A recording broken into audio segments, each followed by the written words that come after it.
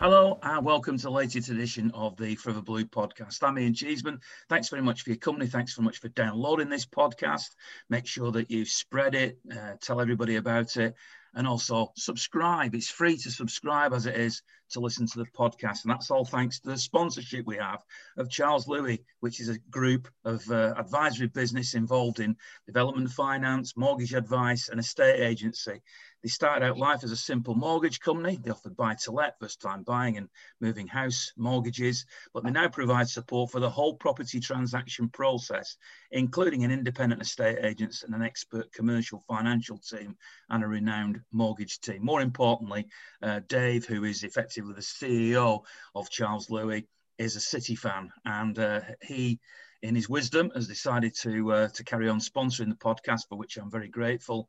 And he, being a Blue, would love to hear from you if you have any issues about moving home or selling. So have a look at the website, charleslouis.co.uk, ring the number, give him a call, ask for Dave, and see where you go from there. And I can only highly recommend Dave as a very sound man. Now, the three guests that I have on the podcast today, two of them need no introduction. One is Harlan, who I've tried so desperately to get rid of off the podcast, but he keeps turning up, keeps coming back, and here he is again. So we've got Harlan. We've also got Paul, who is obviously been a regular for a long time, but we have a special guest today, and that is Roy Bailey, who was the physio of Manchester City. And the reason I've asked Roy to come on tonight, and he'd be welcome to come back, by the way, doesn't have to be a one-off, but one particular reason why I wanted to ask him on today was because this is the first podcast since we've done since the passing of Colin Bell, who you may or may not know, and this isn't about a plug because I don't get anything from selling this, but that was the autobiography, if you're watching this on video, that I wrote with Colin called Reluctant Hero. And to begin with, I'd just like to say that if you haven't already seen the for want of a better expression, the eulogy that I did for Colin on the Forever Blue YouTube channel, then I urge you to go over and have a look at it. It's about 10 minutes long, and it's a couple of personal stories and also a little bit about him, as a player, but more importantly, really, from my perspective as a man, because for about 18 months, I used to go over to his house every day and sit with him and listen to him chat, and we talked about all sorts of things, but of course mainly about football, and we came up with the book, which I hope is a fair reflection of Colin's personality. And I certainly think that Reluctant Hero is a perfect title for what Colin was, but he was a magnificent footballer too. And I'll tell you just one little story which to me sums him up as a person, not as a footballer. Perhaps Roy will wax lyrical about what a great footballer he was. I did see him at his peak. I also saw him after his injury, and then I got to know him as a person after that. And when I was writing the book, I was very concerned that it was right, and we went through a long process, which I won't go into here. But eventually, when I got to the end of it, I read him the book. I went to his house, and over the course of a couple of days, I sat there and read it to him. And when I read the first chapter about growing up, he actually, and he was a very unemotional person generally, or certainly outwardly, he actually cried, which staggered me really, that he was so moved by it, which told me I was doing something right. When I got to the end of the book, by then he'd sat there quietly listening for some time, and I said, "So is that okay then, Colin? Are you happy with that?" And he said, yeah, it's very good, that. And because he was a man of few words and didn't really express it out, I'm thinking, well, what's he really thinking here? And I said, "So it's absolutely fine, is it?" And he said, "Yeah, it's very good, that, very good." And then there was a little pause, and he went, "But," and I went, oh right, okay. And my stomach's going over inside, thinking, right, a rewrite here, and a couple of chapters I'll have to do again. And I said, yeah, okay. I got my notepad out. I actually got my notepad out and a pen. And I went, right, okay. Do you want to tell me the bits that you thought? He said, "Well, there's just one thing, really." And I said, yeah. Took the pen out, got the nib out and everything. And he said, "You haven't mentioned that I like Sudoku, the numbers puzzle in the papers." And I said, yeah. And he said, "Well, I really like it, and I do one of them every day." So I said, right. He said, "Apart from that, it's perfect." So all right. So he said, "Can you include that in the book?" So I said, yeah. So obviously when I went home that night, I got the computer out and I found a relevant chapter and I wrote a sentence in there. So if you ever read the book, you'll find a sentence where he says, and I also like to do the Sudoku puzzles. And I thought that was just summed him up really as a person, as a human being, as being humble, about and about his the ordinariness of his life in the nicest possible way. Got a lovely family, and I personally am going to miss him as a human being as much, if not more, actually, than as a former player, which I know is the way that most people will relate to him. And I feel very honoured to have got to know him in the latter part of his life. Now, Roy, you knew him at the peak of his life when he was a player, when he was the Nijinsky that we all know. You were also there the night when he got that terrible injury. So I just wonder whether you could tell us some of your tales of Colin Bell and about that night, perhaps to conclude or towards the end of that. Yeah. Well, I joined the club in 69, 70 and, I was blessed to be an apprentice there. And unfortunately, my career was cut very, very short. But Colin was one of the instigators, along with Franny and Bucky and Summerby, to get me back to the club. To say I was devastated that I couldn't play football anymore was an understatement, And they sent me a telegram saying they wanted me to come back and have a chat with Malcolm and Joe. I've got a long story short. They wanted me to come back to the football club and look after the first team, i.e. doing all the kit and preparing for games, cleaning boots, this, that and the other. But when I was an apprentice, I had to look after Cole's boots. Number 11 he was, his training kit, alongside Doyley and Oakey. And I can always remember it was about the third day. You had to knock in them days to go into the dressing room. If you didn't knock, you get a couple of boots thrown at you and said, get out and wait for us to shout, come in. Anyway, I knocked on the door and I always made sure my boots was absolutely perfect. If not, Big Dave Ewing, I'd just throw them on the floor and kick a load of dirt on them. And I put it next to his peg and Cole was sat there and Doyley and Oakey was on the other side. And I put the boots down just under his feet and I said, there you go, Belly. And I got such a thump in the side of my head off Doyley. He says, it's Mr. Bell to you, not Belly. And I thought, well, there we go. That's a great start with him. But I was lucky enough to go back to the club and I travelled the world with them. And they became not just great footballers, but it was a proper, how can I say, it was a proper family atmosphere. They looked after me and I looked after them in a simple way. Wherever we travelled, they would look after me. I mean, I was still a young lad. I was probably 20, 22. And they looked after me as like their own son. That's hit some unfortunate time with having to pack up. And I can always remember going to my first away game, which was in London. And we used to get the train down to London. And Colin, I think it was Colin Franny, says, you jump in the taxi with us with all the kit. And we got the kit on the train. It was travel first class. I'd not been in first class in my life. And we all sat down for dinner, all sat down for lunch. It was all nicely laid out. And I just didn't know what to order. Cole says, leave it with me. I'll sort it all out. So we ordered my food. And we travelled down to London, which was fantastic. And then we stopped at this hotel called the Waldorf Hotel. It was just like unbelievable. So we'd go in for afternoon cakes and tea and what have you. And then we'd report back down after about 7 o'clock for evening meal. And I'd sit next to Col or Oakey. I could sit next to any of them, but I just didn't know what to order. I just didn't. So I thought, if I have a look what Col's eating, I won't go far wrong. So we ordered a prawn cocktail and a steak and ice cream. And I thought, that'll do me. Col said, well, you eat well, Roy, don't you? And I went, I'm just making sure I'm not stepping off line here. And after that, we all toddled off to the pitches in taxis. After we came back, we had something else to eat, and it was great travelling with him, Ian, you know. It was great. I always remember Col. I read about pre-match meals that they all eat now, and I always remember Col's pre-match meal. It was a fillet steak on its own at 12 o'clock, and then a bowl of rice pudding with a dollop of strawberry marmalade on the top. And I thought, how can you eat that and start running about after it? But he did. And then we found out off the scientist, sports scientist, it wouldn't get digested till about 5:30. And he was still running about with this in his stomach.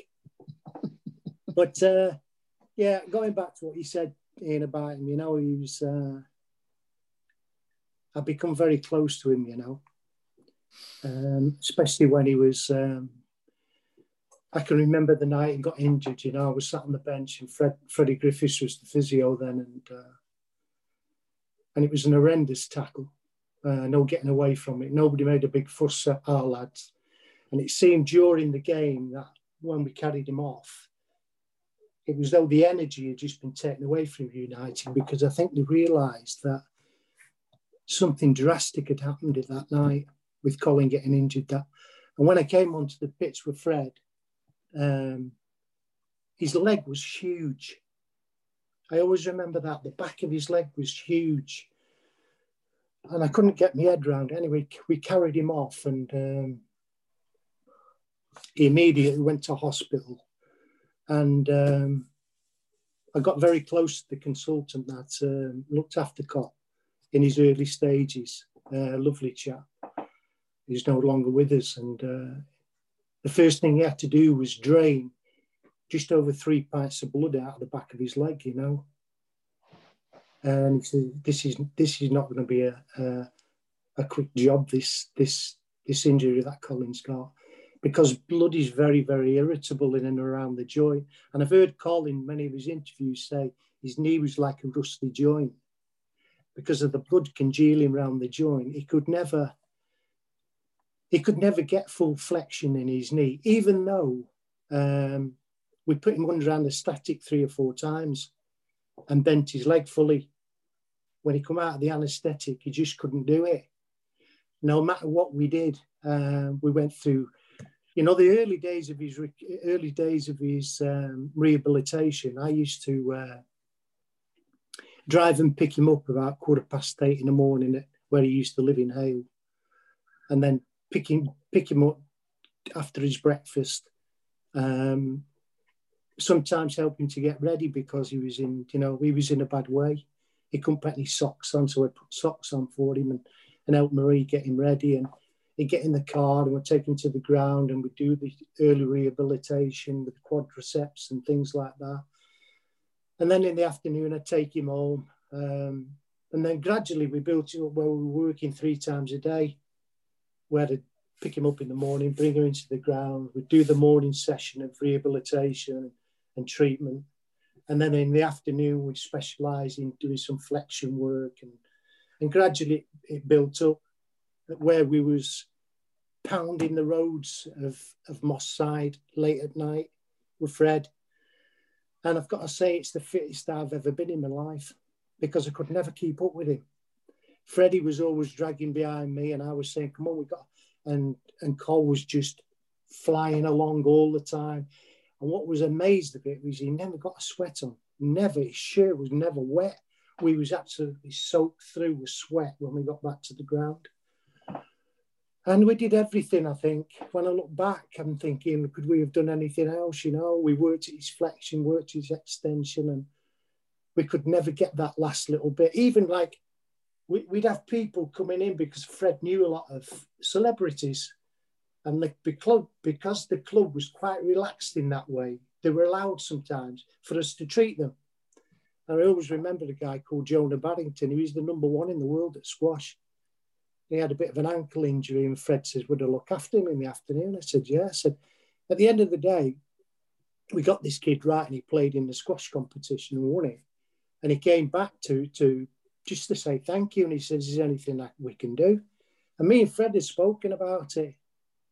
And he said, why don't we get him on the court with Jonah and just see if he's any good at squashing, you know? And I'm going back to what people say about him. He could do everything. I wasn't surprised that Jonah Barrington got on the tee and he was telling him just how to play in the next 15 minutes. He was playing balls like you'd never think he'd been on the squash court. He was just unbelievable. And it was the same with tennis. It was the same with golf. It was the same with when we was on pre-season. If we was going out and then we had a free night, we'd go out and have a couple of drinks. We'd have a game of darts. He'd be hitting triple 20 and double 20 and just thinking nothing of it. And we were thinking, is this bloke, is there anything he can't do? He was just... You're bearing in mind how he's been compared, and I, in my tributes, have said in my opinion, he was Kevin De Bruyne, David Silva and Yaya Toure rolled into one. I didn't see perhaps as many of his greatest games as you did, Roy, and obviously talking about his all-round ability. Yeah. You've already given us quite an insight there, but how would you rate Colin? I mean, are we over-egging him now, or? Yeah, when I look at Kevin De Bruyne, I think, yeah, he's like Cole. He's just like Cole. He can run up and down. His squirt rate never stops. His passing ability is unbelievable.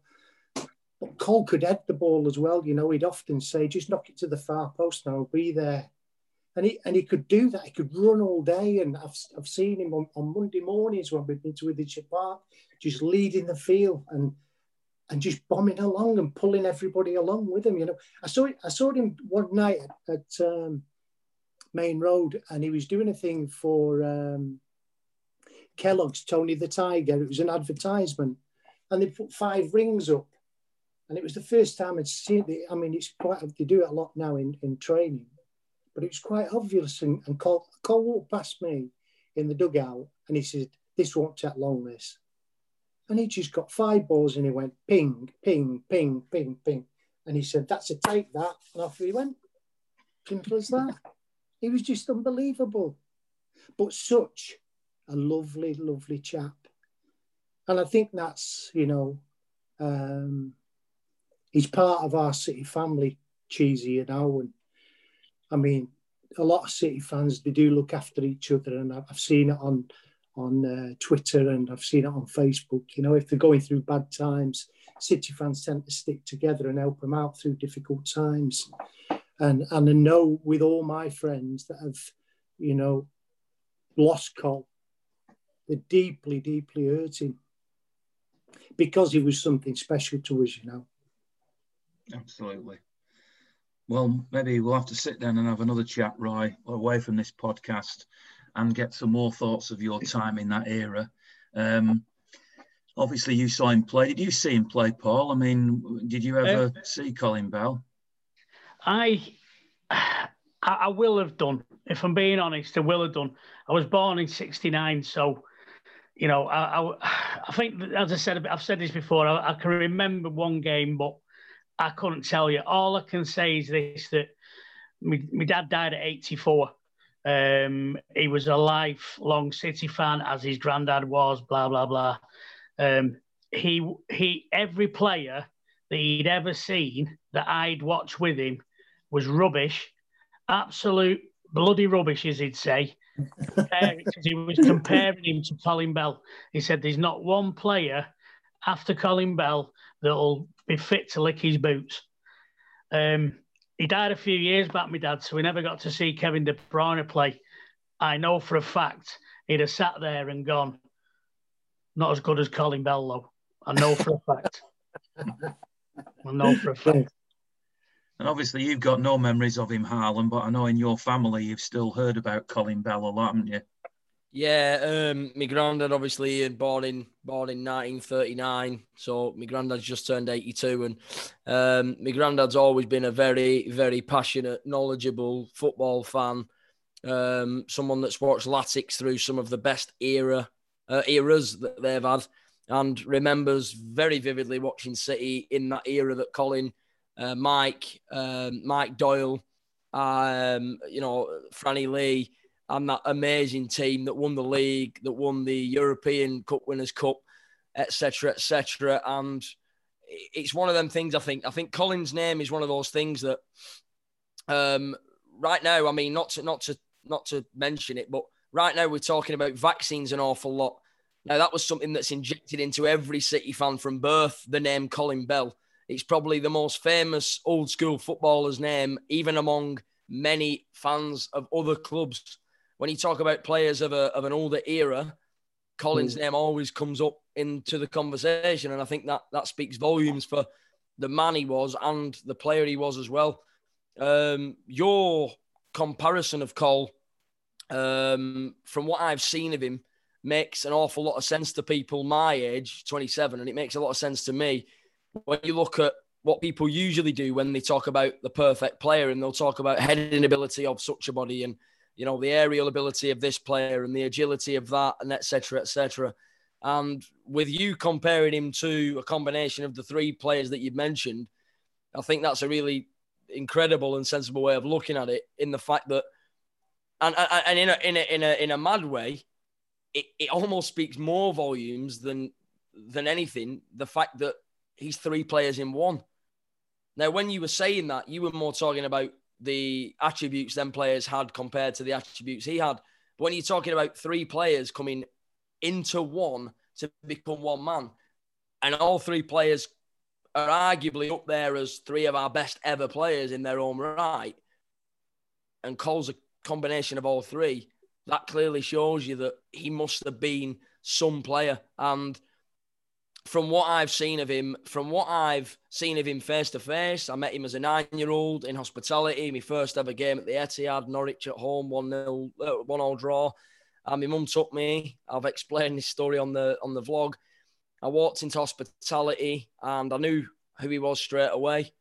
Skip, both came over, sat down with me. And as you can probably gather, I'm an analytical guy now. I can talk, and I could talk at 9. And one thing Cole said to me mum, thinking I wouldn't have clicked on, was, wow, this lad can hold a conversation, can't he? I really enjoyed sitting here and chatting to him. And you could see they were like Gary Owen does still, I think, you know, doing the comparing and walking around hospitality and hosting events, etc. And being the compare, and they were only supposed to nip to each table for you know, a minute or two and give out a gift for the people whose birthday it was, and just say a few words and shake hands and then move on. And Colin Skip pulled up a chair and spoke to me for 5-10 minutes because I was talking about games. I was talking about Willow Flood. That's how long ago it was, and saying how excited I was to be at my first game. And I met him again after the Fulham game back in January 2019, and I spotted him from about 30 metres away. I think I was with John Baker and Andy actually after the match, talking to them before we did the pod in the media suite. And Kieran was with me, who you've met, Ian. And Kieran, obviously, is someone that I've took under my wing. His dad was a massive Blue. We sadly lost his dad. And Kieran's always looked up to me, and he's always been a massive Blue. And he knew who Colin was. But I said, hey, look, Kieran, there's Colin Bell, like that. And he turned around and went, how the hell did you spot him from that far away? And I said, it's just a presence, isn't it? It's just the way he walks. It's just the way he is, that presence he carries, and the fact that he had a stick, and he was just walking with that. Now you'd call it, maybe you call it an arrogance now, but it wasn't an arrogance we call it. It was just that aura that he brings, where people were constantly, as soon as he would come out, people wanted to be there with him. And we walked over and I said, hey, Cole, can I have a picture? And he says, yeah, boys, don't worry about it, though. You can have one, but I'm in a bit of a rush. I think you had to be somewhere. And I says, are you sure? We'll leave it if you want. We'll do it again. I'm so glad I didn't wait to do it again, because I've not seen him since. And I'm glad we seized the day and had the picture with him. And I'm so glad that he was willing to wait around and have the picture with us. And it's the picture I'd put on Twitter the night that we sadly lost him, or the day we sadly lost him. And to meet him as a 9-year-old was one thing. To meet him as a 27-year-old man was another. So the start of my City journey, and halfway through my City journey, so to speak, I met Colin Bell. And he's someone that I'll make sure that my children, when I have them, will know about, will hear about, and his name will definitely be spoken about in my family, right down the bloodline. I spoke to him last on Christmas Day. He'd been in hospital quite a bit during the tail end of last year, and I know he hadn't been well, really unwell. And I'd been reluctant to ring him. And I spoke to his son, John, and he said, listen, just leave it a few days, because I think he needs a bit of peace now he's out of hospital. And I thought, shall I ring him on Christmas Day, which was something I regularly did over a regular, well, either he rang me or I rang him. And I rang him. So I was actually going to visit my dad's grave because he passed away a few months ago. And I spoke to him, and I said, I'm really sorry to bother you, Colin. And he said, you can ring me anytime you want. As far as I'm concerned, you're a close friend, so don't ever think that. And I said, how are you doing? And he said, I can't tell you how happy I am to be looking forward to my grandkids coming today on Christmas Day and enjoying Christmas Day with them. John put a picture up, which I've retweeted since, of Colin sat there at the dinner table on Christmas Day with his grandchildren. And that I don't mind admitting that made me cry when I saw that. And that's the memory I want to remember of Colin. I hope it's just such a pity that the fans haven't had a chance to properly pay their tribute, because I think at Old Trafford, which we'll get onto the football in a second, that was played, very close to his passing, and it would have been nice if the fans at that away ground had been able to sing his name and properly pay tribute to him, and then perhaps at the game against Birmingham in the FA Cup, the whole ground could have been covered in Colin Bell shirts, etc. Just such a pity. And his funeral, I'm lucky enough to be able to go to that, in spite of the numbers that will be very limited. And it's just a pity that more people won't be able to, not necessarily go to the funeral, but at least be able to show their respect for him on that particular day. But if it's any consolation, and it's only a small consolation, in my mind, I will be representing every City fan when I'm there that day. So you'll all be, I know it sounds, and I am called Cheeseman and everything, but it sounds a bit cheesy to say it, but I will have everybody in my heart, and I will feel as if I'm representing everybody that day when I'm there. And speaking of that Manchester United game, I mean, obviously we saw people create these sorts of montages of graphics of Colin looking down over Old Trafford after that victory. Do you think that the victory at Old Trafford was any different than it would have been? Was it, do you think the modern footballers would have, I mean, I know they said all the right things after the game, but do you think that they went out there and thought, come on, this one's for Colin? I'd like to think that, wouldn't you? Ian, I just want to say on that, definitely without a shadow of a doubt, especially the players that have got that internal desire and what I'm not saying they have the same level that Col had. Obviously, Roy's probably more qualified than any of us. Well, you as well. To say what Colin had internally, only he really knows what his drive and what his real motivation for playing was. You could see it evidently that he was a dedicated professional and someone that really genuinely loved playing football, doing the rough and tough and dirty stuff as much as the elegant stuff. Because at the end of the day, you can have all the skill in the world without the heart, desire, and genuine will to play football at the best of your ability. The skill goes to waste. So I think the players like De Bruyne, your Ilkay Gundogan's, listen, every player in that squad has got heart and desire to play. Whether fans believe that Mendy and Mahrez and whoever else they don't like nowadays don't want to play and aren't bothered about playing for City, regardless of what you think, every player in that squad has desire and heart to play football. Otherwise, they would have never have made it out of the academy side that they were playing for when they were younger. They would have never, ever managed to keep up a career as a professional footballer.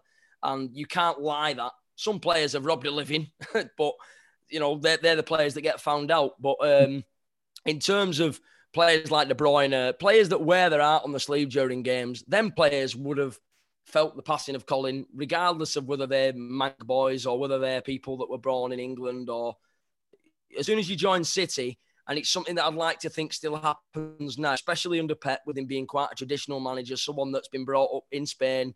Barcelona, a similar type of club with a lot of tradition, a manager and a head coach that would have educated the players before that game, maybe in a behind closed doors situation, and said, this player, Colin Bell, was a massive player for this football club, somebody that would have gone out in a derby and left no blade of grass untouched. Those of you that have that mentality internally, you go out and do exactly the same as that.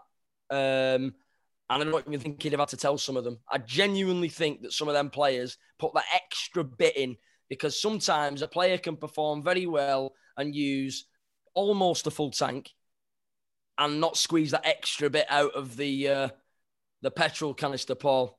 But I reckon every player would have done that night, and that is what got us that second goal. And I genuinely think that Colin was there in spirit, and we won that derby with a lot more intensity than we maybe would have done had we not have lost him. Not saying that losing him was, don't misinterpret that, but I think that it genuinely would have played a huge part in the way that we performed with heart, desire, and the flair as well.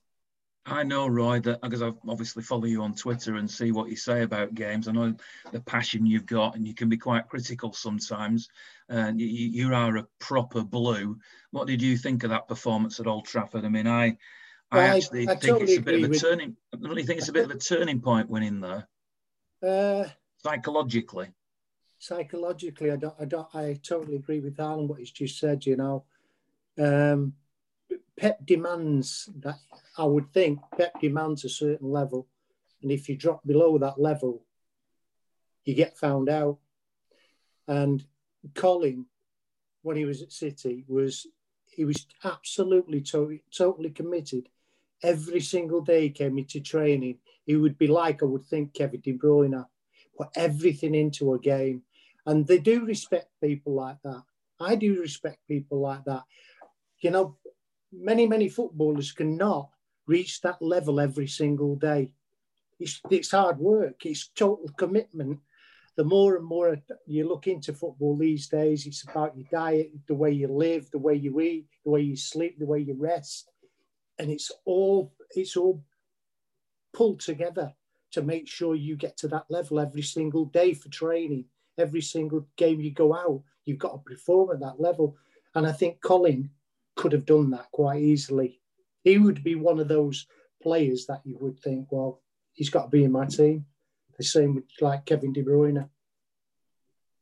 Oh, what did you think? I'm sure Pep used the passing of Colin. He'd have mentioned it, and he have took it on board very, very nicely, and said, "Listen, we need to go out and produce something special here for this kid, because he was something special to this football club." And which they did. At the end of the day, I think they put in a beautiful performance for him. Where he was looking down from, he must have thoroughly enjoyed it. Go on, Paul. What did you make of the derby? This is one of the really disappointing things. Obviously, there's plenty of disappointing things, but I lost a pal last week. He was probably, to me, like what Colin Bell was to the players around him. We had that kind of bond. We were good pals. The annoying thing is that we can't go and pay our respects to these people. You miss somebody's wedding. Well, you look at the photographs. You miss, you miss a Christmas or a birthday card or something. You miss somebody's funeral. You can't reenact it. It's that moment. It's that spur of the moment, and you want to be there now. Whether it's lining the route, the entourage you'll be taking, whether it's just knowing that you can stand outside where you work or something, just pay your respects that way. And we can't do that because of this COVID-19, and it's kind of taking that. I feel awful because I kind of think you're like letting them down because you're not going to be there. You kind of think that I want to pay my respects. But you can't get near the place, and it's that opportunity we can never do again. Because I know on midweek when we played United, I know for a fact for 90 minutes the City fans would have been singing, Colin the King and number one. We'd have got right through to about 3020, because we'd have been, that ground would have been buzzing that night. And United fans, I think things have got much better, and nothing's been said about Colin Bell. Nothing bad's been said about him. Even, from everywhere. Not that you wouldn't expect it, but it's been a beautiful shared loss, I think, over Manchester because, you know, City as well, we respect each other's club legends.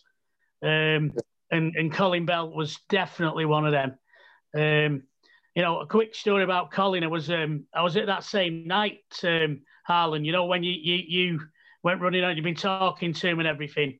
Yeah. On his way out, Colin came up to us. He said, Paul, he said, I've been talking to Gary Neville for the last 27 minutes. He won't shut up, will he? Probably wouldn't have got as much sense out of Gary Neville, to be fair. What did you think of the performance then? I mean, obviously, you know, the fact that City won so convincingly at Old Trafford. I know a year ago, in the first leg of the semi-final, City won very convincingly in that one as well. And a lot of people have been saying that the performances have been getting better. Diaz and Stones being the perfect partnership at the moment.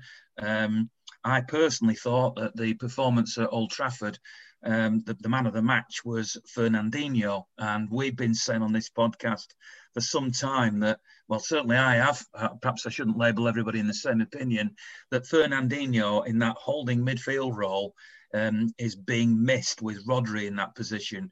It's not that I'm anti-Rodri or I'm really having a go at Rodri. I think the extra touches that he takes, the slowness of the way that he plays, and the lack of vision going forward and incisiveness is a huge difference to the way Fernandinho is playing. And I also personally think if you look at Pep Guardiola's teams that he's managed, Philipp Lahm being a great example when he was at Bayern Munich, a player he converted from fullback to play in that exact position.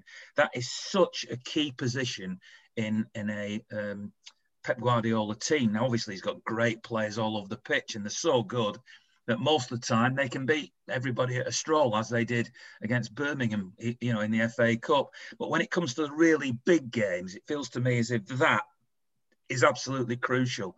Now, did he pick Fernandinho for that game because he agrees with me? Did he just rest Rodri and bring Fernandinho in for a game? Only he can answer that question. But to me, Fernandinho's performance at Old Trafford against a team who are joint top of the Premier League, also on a very good run at the moment, although we're all sort of dismissing them and saying, the wheels will fall off and all the rest of it. The fact is that they are one of the best sides in the Premier League at the moment, and they were on a bit of a roll confidence-wise. So going there and winning was a big, big statement, I think, and Fernandinho was the biggest part of that statement to me. Yeah, 100%, Ian. I think that what I said before the game rang true. I think what Paul said, I think me and Paul were on the same page on Twitter even. I think I'd put what I'd said. Paul had also said it a couple of weeks after. That performance-wise, we are head and shoulders above them. For me, I see United as quite an improvisational side where Ollie will make changes during a game to get by. And getting by for them is okay for now because to get by and be in the top four for them is okay for them. To get by for us today against Birmingham wasn't good enough for Pep. For Ollie to get by in the league and finish top four, he's buzzing me that. With Birmingham in a game that we're winning 3-0 and Pep's still not happy with us getting by in that game. That's the difference. We outperformed them in that game. Overall this season, even in games we've drawn and lost, we've outperformed United. The performances, there's a system, there's a style, there's a real strict way of playing. And sometimes, and I'm sure Roy will agree, that's been our downfall. We overplay sometimes. We play ourselves out of fantastic opportunities because it's so strategic. 9 times out of 10, it'll work. With United, they've got a system that doesn't work. Therefore, he'll start with the system. He'll end up tweaking it 6 or 7 times a game, coming away with a win, and everybody thinks that they played fantastic because they've won 2-0. No, you've changed your system 3 or 4 times in a game. You've changed your formation 3 times to get by. You will get found out. They will not finish in the top 4, especially not second, because you can only ride on that for so long before the real quality and class starts to show. And that's the way I think the game went.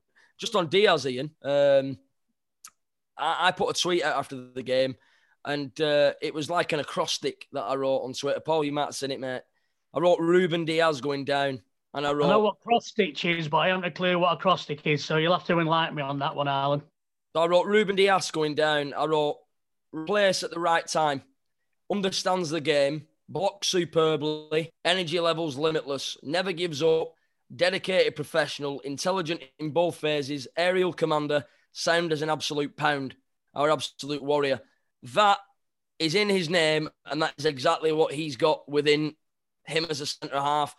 If somebody can do what he did in a derby and do Vinny-type stuff, I'm not going to use the word S that I used the other night because I wouldn't swear on this podcast. I wouldn't do such a thing. But if you do Vinny-type stuff for me in a Manchester derby, you, my friend, are going to go on to big things. And at 23-year-old, to see someone with that dedication, professionalism and mentality in a game that you've really got to get as a City player, he gets it. He got it. He showed he got it. And it was a great performance. And I said about Aymeric on the night that he first played at home in January 2018, it must have been, that we've signed somebody that, for me, is the best centre-half since Vinny Kompany. This guy's up there as well, and it's between them two. And Laporte is not playing at the moment, not because he isn't good enough, because Stones is playing well, and Diaz is keeping him out of the team, and Pep doesn't want to play a back three. That's the only reason why he's not getting in the team. He's injured. He missed the the injury as well. But he's injured, so. when he's fit. Oh yeah, and the injury. I think basically we showed United up for what they are. I think when we played them, we did what every other team does normally. We attack and we attack and we attack them. They threw the kitchen sink at us for a little bit. We scored the goals. We banged the ball in the back of the net. Second half, we came out and just said, right, we're going to play two rows of four here. Come and get round us. United, unless they get dodgy penalties or, VAR decisions and stuff, they haven't got the creativity in midfield to get anywhere round our rock-solid defence, because that's what it is now. We have got an amazing defence. I'm sure I heard a stat today saying it was the best defence in the league, as it may be. I don't know. I thought I heard that. Yeah. That, by the way, was in between the terrible BBC iPlayer commentary of the game today, but I'd love to come on to that later. And we just literally shut the defence and come and have a go at us United. They didn't have a clue. Could not get anywhere round our defence. And that is United. They're not as up front. They're nowhere near us. They're good at diving. They're better than that than us. They're nowhere near us from front to back. And that showed exactly perfectly in that game midweek that is where the clubs are at. We were like eating caviar. They were on fish and chips.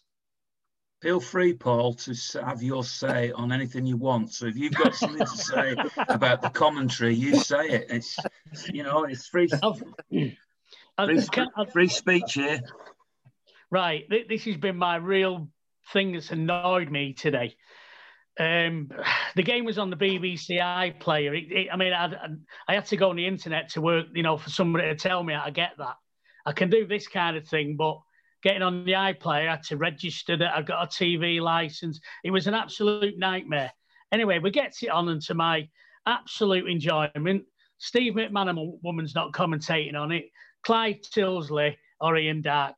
There's a young lady. I don't even know her surname. I think she's called Vicky. Me too. Yeah. I think she's called Vicky. Listen, let's not go down the road of sexism or anything like this. I'd be saying this. And if you go on Twitter, there's a big debate on this at the moment. And there's plenty of people agreeing with me more than anybody else. And that commentary today was pure BBC box ticking at its best.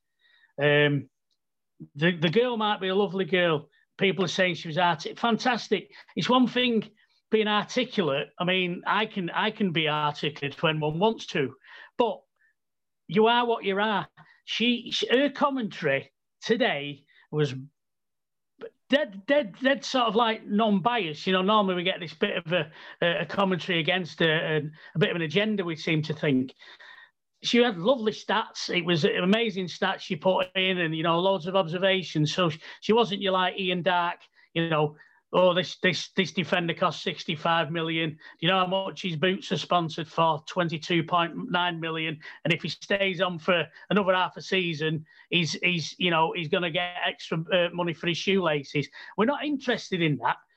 People watching that game. People watching your that box game. office. You. I thought Andrew Bucknall was box office. You are box office. Something's happened to you, Paul. I don't know. People are watching that game. Most people watching that game are City fans. So we're on there. We know how much our team costs. We know how good such a body is. Put the commentary on and just go. Now, Ian, you'll know this because you're an ex-BBC commentator and they need to get you on a course or something and teach them how to do it properly. Because they sit there and they tell you how much the players are worth and this anyway. Just tell us. And KDB is on the ball. He passes it in a triangle to... So, that sort of... Ian can do it better than me, obviously. I'm not a commentator. But just do that. Create as an image. So when our brains doze off staring at the screen, the commentary's there, building that mental image for us. So we're sat watching the game. She's piping on about how many, trainers are people over over 23. Then we've got a sidekick, Stephen. Don't even know his name. Warnock. That's him. Oh my God, the box ticker for this one was being a Scouser. He was being a Scouser. He's come. I don't know his playing career. I've heard of his dad, Neil. I've never heard of Stephen, though. And he was coming up with stats. He was saying, oh, that's a terrible challenge Diaz has just made. Oh, he nearly cut through him. It was an absolutely brilliant tackle. He did give David Silva a lot of credit when he scored that goal. Yeah, he did, to be fair, yeah. It's that new hairpiece. He looks like David Silva used to look, slightly. But honest, and they got the names of players wrong, which Ian's just alluded to. They were an absolute shambles. It was like it was like a show off the Fast Show, a comedy sketch off that. I expect Paul Whitehouse to be coming on next. It was a shambles. Now this isn't because she's a woman. This isn't because he's a Scouser. They were just rubbish. Absolute rubbish. And I don't know if it's because I'm not going to the matches and I'm missing going to the matches. I don't know if it's that. I'm having to watch more football on the telly. But I am going start raving mad watching the matches with these commentators. And I know you can say turn them off. That's great. We can all turn it off. But it's part of the atmosphere for me. I like to hear that commentary. I ain't getting it. Come back, Ian Cheeseman and Gerald Sinstadt. That's what I can say.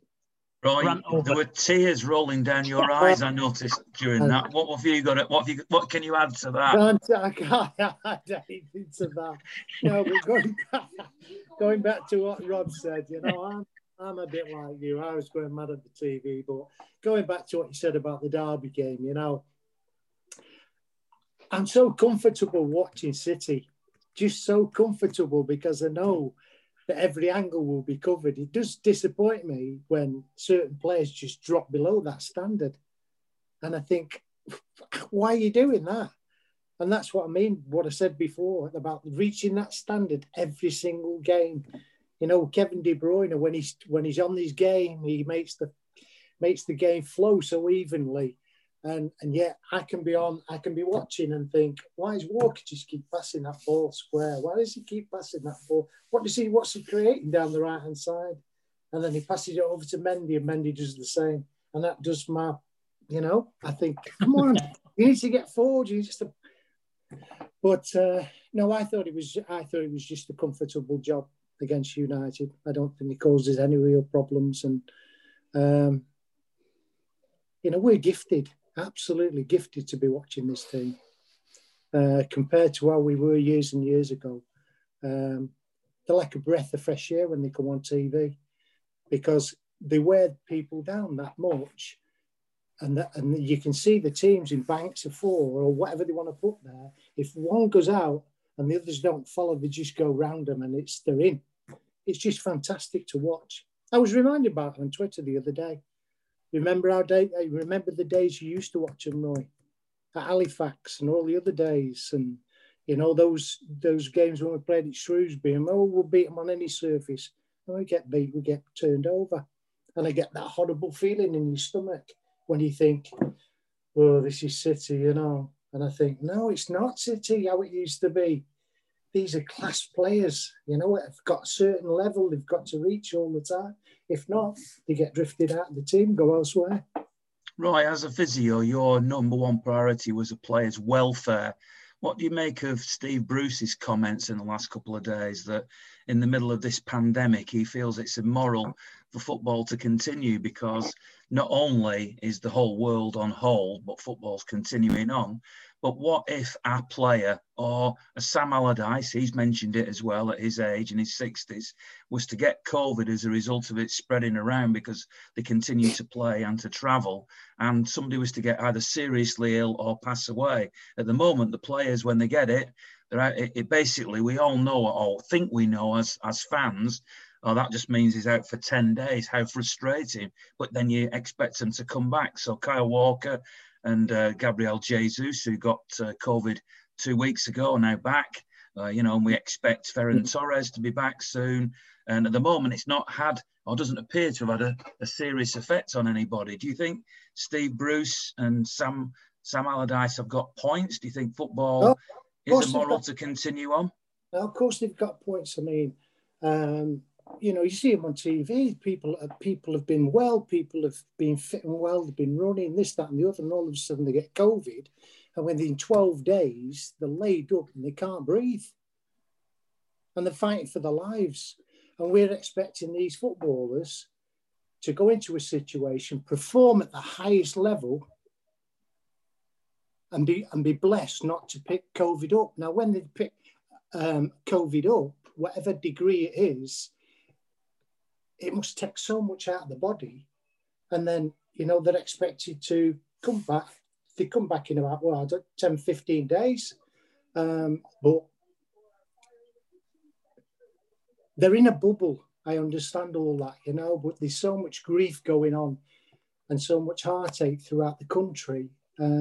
Football does give us a little bit of relief. You know, we enjoy watching it and all that sort of stuff. But God forbid anybody catches COVID in our team or any other team, and you know, they pass away. What are we going to do about this? I mean, the government say, you know, we should look after people and, you know, not go out. But you know, at the Marine game today, there's hundreds and hundreds of people outside the ground, and you know, unless we say we're going to stop it all and get on top of this COVID, we're never going to suppress it at all.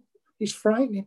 It's a killer. I mean, a friend of mine, Mike Royce, I'll give him a mention because he will be listening. It's done him.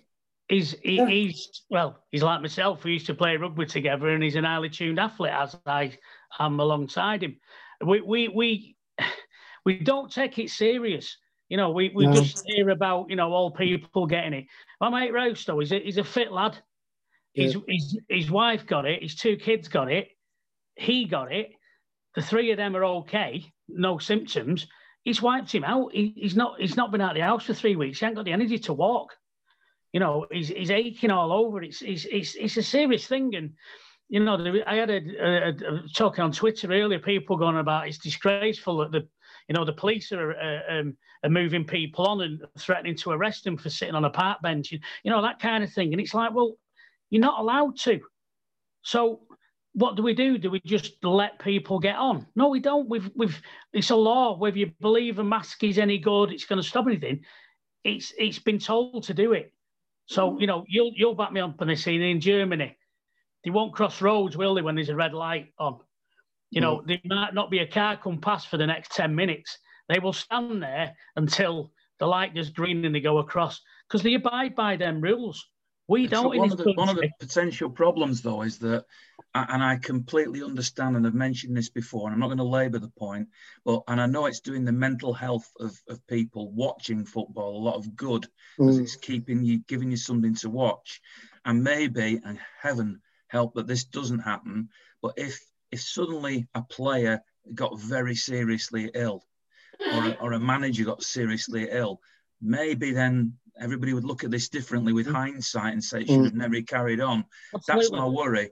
And the other side of it is, what about the sporting integrity? I mean, we saw Derby County beaten by Chorley. Now, in normal times, I've been watching the news reports and they're just sitting there on the news going, hey, brilliant, brilliant, you know, Chorley with the bin man have beaten. Yeah. And I'm thinking, but hang on a minute, they're playing Derby County's reserves, a youth team. You know, Aston Villa's youth team played Liverpool. Oldham Athletic played at Bournemouth when they'd been drawn at home. They played it at Bournemouth. If they'd have really wanted to win that and would have been in normal times, there's no way they'd have given up home advantage against Bournemouth just because there might have been a bit of dodginess about the pitch on Saturday. They'd have played on a dodgy pitch, or they'd have postponed it or whatever. Where's the sporting integrity if you win this FA Cup or you win this league? It's going to have a huge asterisk next to it, isn't it? I agree with that, Ian. Just one important point I want to make, and it's got to be one that's interpreted. You can interpret how you want, but it's got to be interpreted in the manner that you regular listeners would know that I would put this point across. Just to touch on the integrity side, Ian, Aston Villa have beaten Liverpool in the Cup the last couple of years. They beat them in the League Cup last year. They beat them in the league this year. Nothing, you know, Dean Smith didn't want to have to play the squad that he played against Liverpool in the FA Cup third round. He would have loved his first team to go and beat them again. And I would have fancied Grealish and the boys to beat them again with the current run of form that they're on. So he's had no choice but to play that squad. And therefore the integrity has been, like you say, affected and disrupted. And it's like Villa may have gone on to, you know, we beat them in the final of the Carabao Cup last year. Villa might have gone all the way had they been able to get past Liverpool in that round, and they've had to almost kind of exit the cup by default. Now, I'm all for respecting the opponents, and I think Spurs did that, you know, professionally today. One difference is that the Spurs performance today is being touted as an absolutely fantastic professional performance. No disrespect towards Marine at all. You know, they battered him in the first half, and the way that Vinicius smashed the ball home, whether he was doing it out of aggression because he'd miscontrolled the ball or whatever, it almost seemed to me like, yes, I've scored against Marine. Do you know what I mean? There you go. There was your chance. You missed your chance, and now I've took mine. And I thought, well, when we beat Burton Albion 9-0, it was disrespectful. But I think the integrity of the competition has been affected. The FA Cup's been affected a hell of a lot with regards to this. And it's a mad one, really, isn't it? But the main point is that, going back to the COVID stuff, this is important to me, and it's something that I've thought about for a long time. I appreciate how serious the situation is, and I completely get where all three are coming from with regards to the potential of having a player fall very ill and become very poorly with this, and it be a huge shock across football and across sport. But for me, this is a relatively new virus, and we've had Alzheimer's apparent within footballers for years. We've had dementia apparent within footballers for years. We've had players dying because, and Roy's probably very qualified to talk about this, there was always, and there have been at certain clubs, a lack of protocols in place with regards to screening players before seasons start, and some teams taking it more serious than others, players dying of heart attacks, fit players dying because something's not been picked up because a protocol wasn't correct. And I think if we're going to start moving the goalposts, if you want to call it that, now I don't mean this in a disrespectful way. If we're going to start moving the goalposts and going into the sporting world and moving things around for a new type of illness that's only become apparent now, then maybe we should really seriously start looking at protocols to stop dementia, to stop Alzheimer's or prevent them from happening. All this stuff with regards to heading footballs and concussion and everything. Why is all that being just groundbreakingly spoken about now? Why? That's been apparent for years. And if we're going to start putting things into place to help prevent players from getting COVID and different measurements and protocols in place for that, then surely it's a time to look at that and go, well, if we're going to do that, let's look at the overall health side of football and look at and sport and what else we can do to prevent illnesses within the sporting circle. I know we're talking about COVID right now, but that's only one type of illness. that is circulating throughout sport right now. And it just feels to me like the mental health side, the Alzheimer's side, the dementia side, the internal cardiovascular, health and respiratory health side of the games and within competitive sport is being neglected. And COVID is the main focus right now for a lot of people. And I think I'd like a bit of a level playing field. I think that's society in general, though, Harlan, isn't it? If years ago you couldn't, I couldn't get a business loan or anything like that. All of a sudden, COVID comes along. The banks are throwing money at your businesses sponsored by the government. If you're a business and you stick COVID on a sign or an advertisement or anywhere, at the moment you're going to be big bucks. That's how society is at the moment, unfortunately.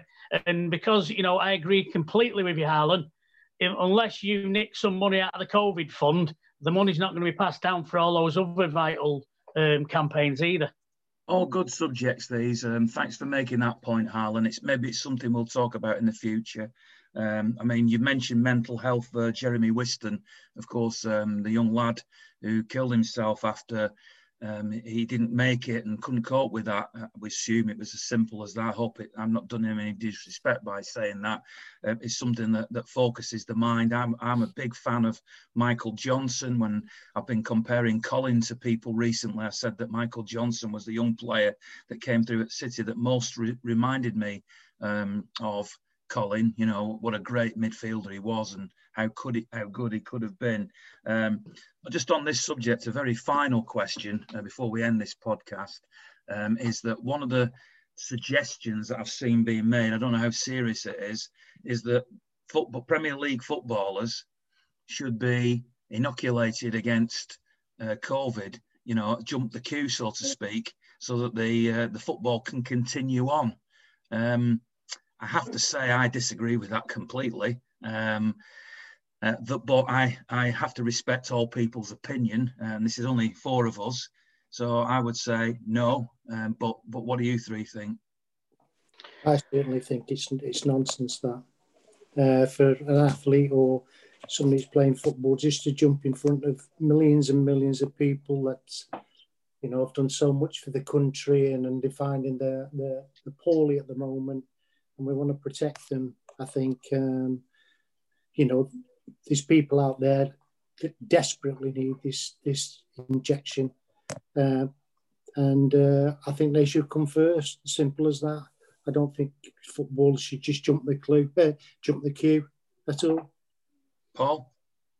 I think it's a difficult precedent, and it becomes an elitist injection then, doesn't it? Where you're going to be able to get celebrities will be able to buy it, from private companies. You'll be able to get it on eBay for, £1,500 when you can get them for £3. Absolutely not. Football clubs, of course, I know people argue, well, the club will buy the injections. It's like being in a village and having no food, yet feeding the monkeys so they can dance for you. It's the same as that. Giving the footballers an injection, it's kind of it stinks of a bit gladiatorial to me. A bit sort of like, let's keep these athletes performing so us can make loads of money out of them. And it's wrong. That is wrong. It's using humans as toys. It's wrong. It's certainly not happened yet. It's just something that I'd heard some fans talking about, so it might not happen. What about you, Harlan, if it did? Ian, from a scientific perspective, I don't know. It's a very confusing proposition. That I was really shocked when I heard Dyche talking about it, almost as if he was a scientist, and it almost kind of makes me think that, no offense to Sean, he's a very adept manager and he's somebody that's quite a bright guy, and he's got a degree, I think, hasn't he? And he's a very, very clever human being, from what I can gather, as much as he talks like that and smokes 40 a day. Just for me, obviously he's a great guy and that, but it almost makes me feel like it confused me more, because we've been led to believe that this illness will affect those people with underlying health conditions, those with weakened immune systems. It will get into the bodies of those people that have got very good immune systems, but that it will affect people with weaker immune systems and will fill the lungs up, fill the alveoli up, suffocate the lungs, and cause people to develop liver failure, etc. And that is how the virus, I believe, breaks you down. Therefore, footballers have surely got, and Roy will again probably have an opinion on this, should have, and definitely do have, better cardiovascular and respiratory organs. I've done a sports science degree myself. Got some big words tonight, Alan, hasn't he? I've done a sports science degree myself. I've studied sports science for 3 years. I've studied sports rehab for a year. I know the physiology of the human body, and footballers, without a shadow of a doubt, have or should have very good systems, both of them. Therefore, why would you need to vaccinate a football player before somebody older with a weaker immune system when footballers will probably be able to shake the virus off? Now, if a footballer's got underlying health conditions, then that is when it would probably shock the world if a player was to become very, very ill from it and unfortunately potentially pass away from it. But to vaccinate the whole population of footballers first doesn't make any sense with regards to the science that we've already been told. And the other thing as well is, surely with the vaccine being new and there being noticeable and publicly heard side effects right now, to potentially give a vaccine to sporting professionals that are paid a lot of money and that are a product at the end of the day, as much as they are human beings, that play professional sport as a career, if the side effects were to become quite serious and for whatever reason reject the body that they're going into because that player has a certain type of immune system, and a footballer was to pass away because of the vaccine, would there be as much upset raised because of that as there would be if a player was to pass away without a vaccine and passed away with COVID? And I think that the complications that this vaccine could cause yet, and the lack of scientific development yet, because it's not been out there long enough, to vaccinate somebody that has a huge responsibility to play professional sport could be quite a risky thing to do right now. That's just from the other side. That's just to argue the other side of it. What happens if a player gets injected? Obviously, insurance companies and what have you, gets injected with this new virus, which is very new virus, vaccine, sorry.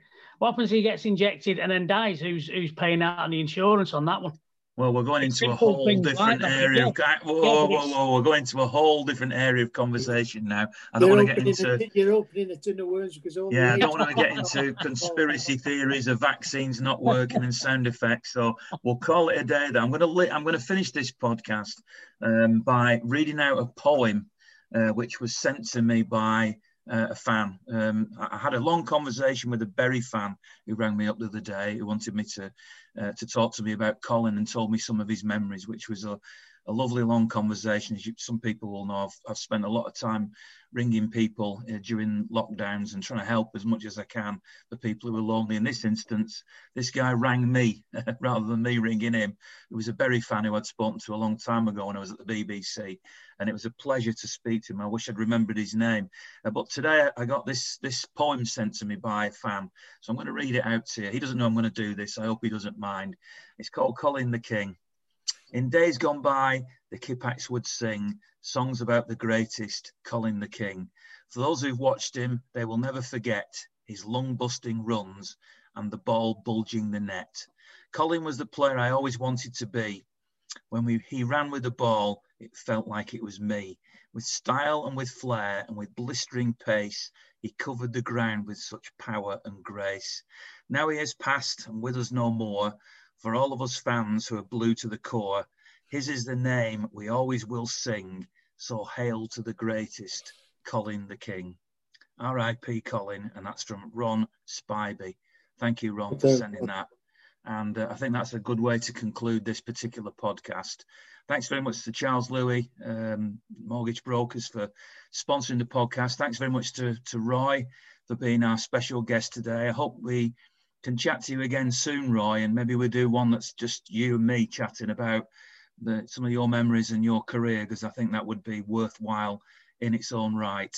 You're welcome to come on the podcast as well anytime you want. Thanks very much to Harlan. Kat said the same about him. We'll boot him off next time. He's on everyone at the moment. And thanks very much to Paul. And thanks to you for listening. And remember, it's always great to be a Blue.